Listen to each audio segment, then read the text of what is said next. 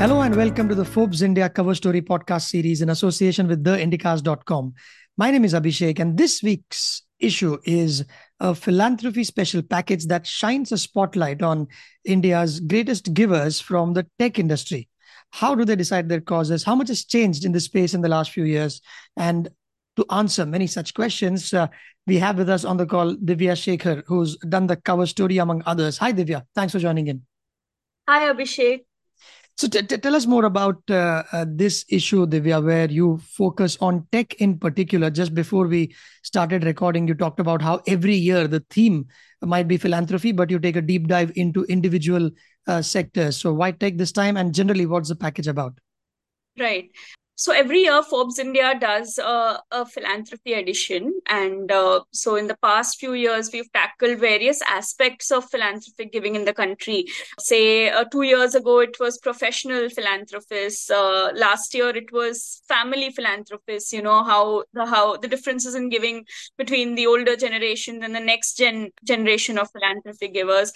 So this year, we decided to focus on philanthropists from the tech industry, technology entrepreneurs and professionals, basically who have not just been at the forefront of using their money for social impact, but they have often backed various causes that are underfunded, might be considered risky, and they're in it for the long term, basically. You write that 6 of the top 15 philanthropists in the country by value of contributions are from the tech industry.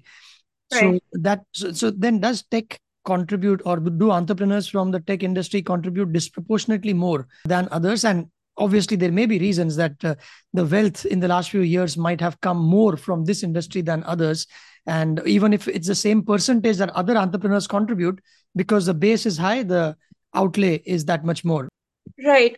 So tech industry is among the industries that are at the forefront of contributions. You also have, say, pharma industry that contributes a lot, chemicals and petrochemicals industry that contribute a lot of money. So tech is definitely among the sectors. People from tech are among the sectors where it's at the forefront of philanthropic giving. And the first two leading philanthropists in the country, as per the data by the Edilgive Hurun India philanthropy list, are from the tech industry. That is HCL co-founder Shiv Nadar.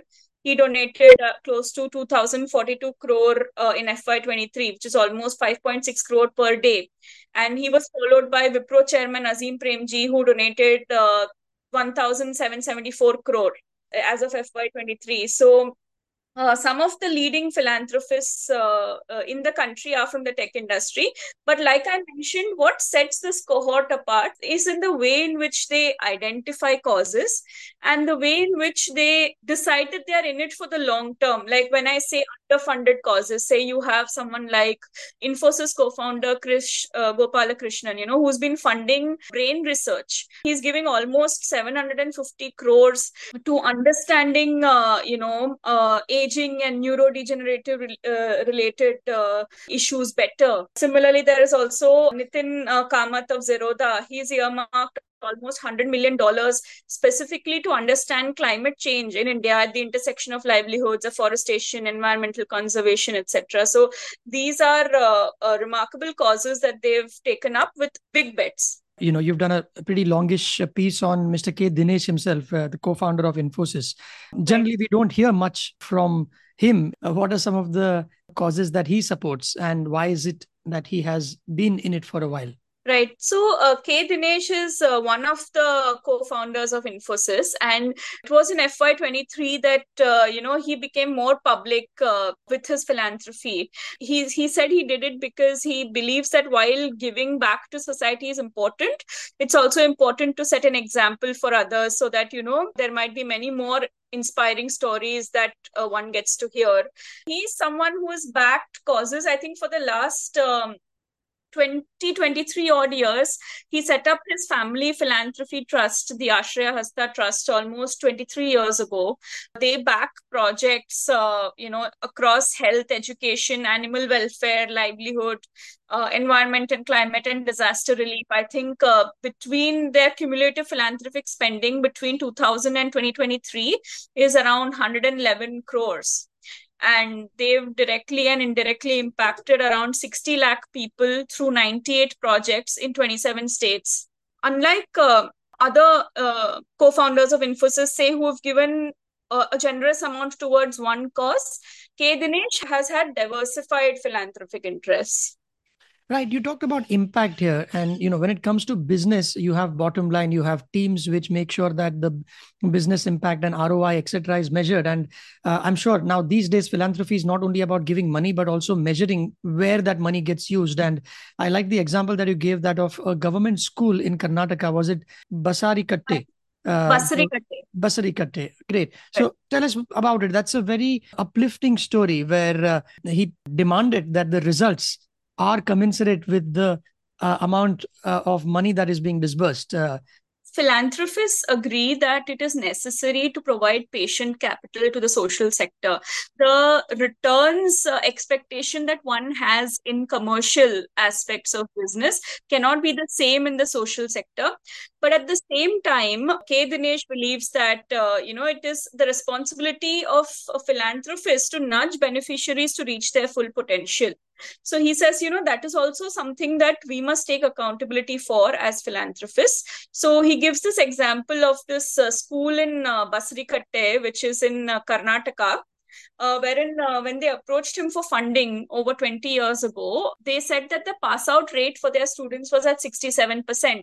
When Dinesh asked them why it couldn't reach 100%, they said that, okay, maybe we don't have, we may not have well qualified teachers to achieve that. And in any case, the average rate of pass out rates in the neighboring schools was around 40 odd percent.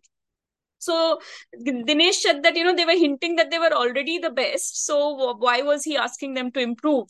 So while Dinesh supported them, he said that, he will not come and visit the school until they reach 100%. And I think in the next 3 odd years, the authorities came back and informed them that they had achieved the targets. And in 3 years more after that, they said that, 70% of their students had achieved distinction.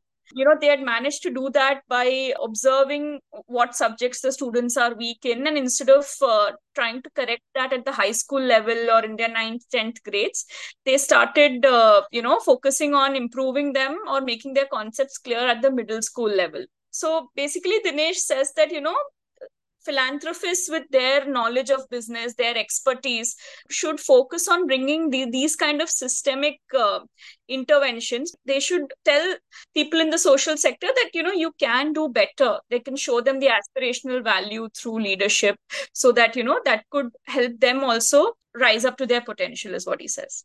Right. And another one of those leaders is Ashok Soota that you write about, the executive chairman of Happiest Minds Technologies. The one thing that struck me is that he's 81 and he's still going strong. How was it interacting with him, and what's the causes that he has, and how does he go about it? Ashok Soota was one of the early philanthropists in the country to support disability rights and inclusion.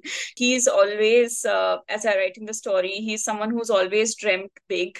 And he's recently started this organization called SKAN, which is Scientific Aging and Neurological Ailments, which he founded in 2021.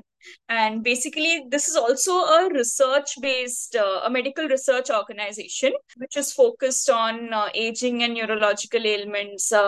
They also focus on, say, areas like stem cells, human genomics, molecular biology, cardiovascular systems, diabetes, geriatrics, etc. He's another person who's invested heavily in a relatively underfunded area, which, you don't have any certainty of it getting you the desired results because it's research. It can go any which ways. It's not that, because you've put money, you will get the results you desire. But that's something that he's also done. He's taken this leap of faith, hoping that this will give some sort of insight into the human condition and probably help people prevent ailments or delay the onset of diseases, provide people a better quality of life, and also maybe lead to gentler therapies and early diagnosis. Do you also find that along with these veterans, the millennials or the Gen Z, if I may call it that, are also contributing to this. We always hear about Mr. Shiv Nadar or an Azim Premji, but now with unicorns that are mushrooming all over the place since I think 2020, do you see any change there where the younger folks also have started contributing to the cause, or is it pretty much the same?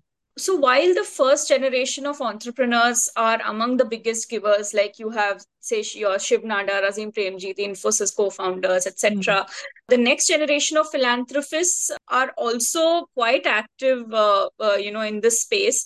The Kamath brothers of Zerodha are the biggest example, perhaps. So, as Chris Gopalakrishnan says in his interview, the first generation of entrepreneurs have actually led the way and, shown people by example that, this is how it can be done. And now the next generation of givers across industries, including tech, are identifying such emerging causes like, say, climate change. They're also, funding, say, Grish Mathrubhutam of Freshworks. He spent 100 crores to improve grassroots football, to improve the sports infrastructure. So they are identifying causes that are in need of attention as well. And they are showing the older entrepreneurs that, philanthropy can be done much earlier in life.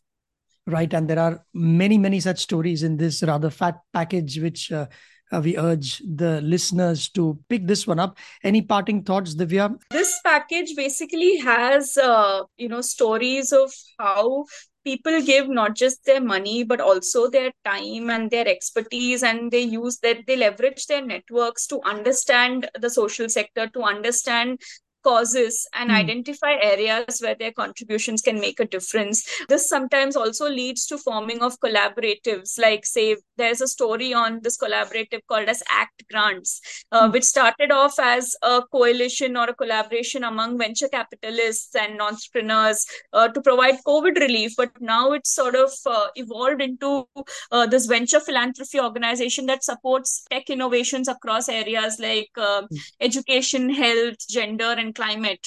There are all these interesting stories of how people are paying it forward at scale, and which I hope that people will find inspirational. Lovely. Thank you very much, Divya, for your time on this podcast. Thank you, Abhishek. Thank you. All you listeners, you can get this podcast on ForbesIndia.com or any other app that you use to download your podcasts. And to have someone call you for a Forbes India subscription, message Forbes to 51818.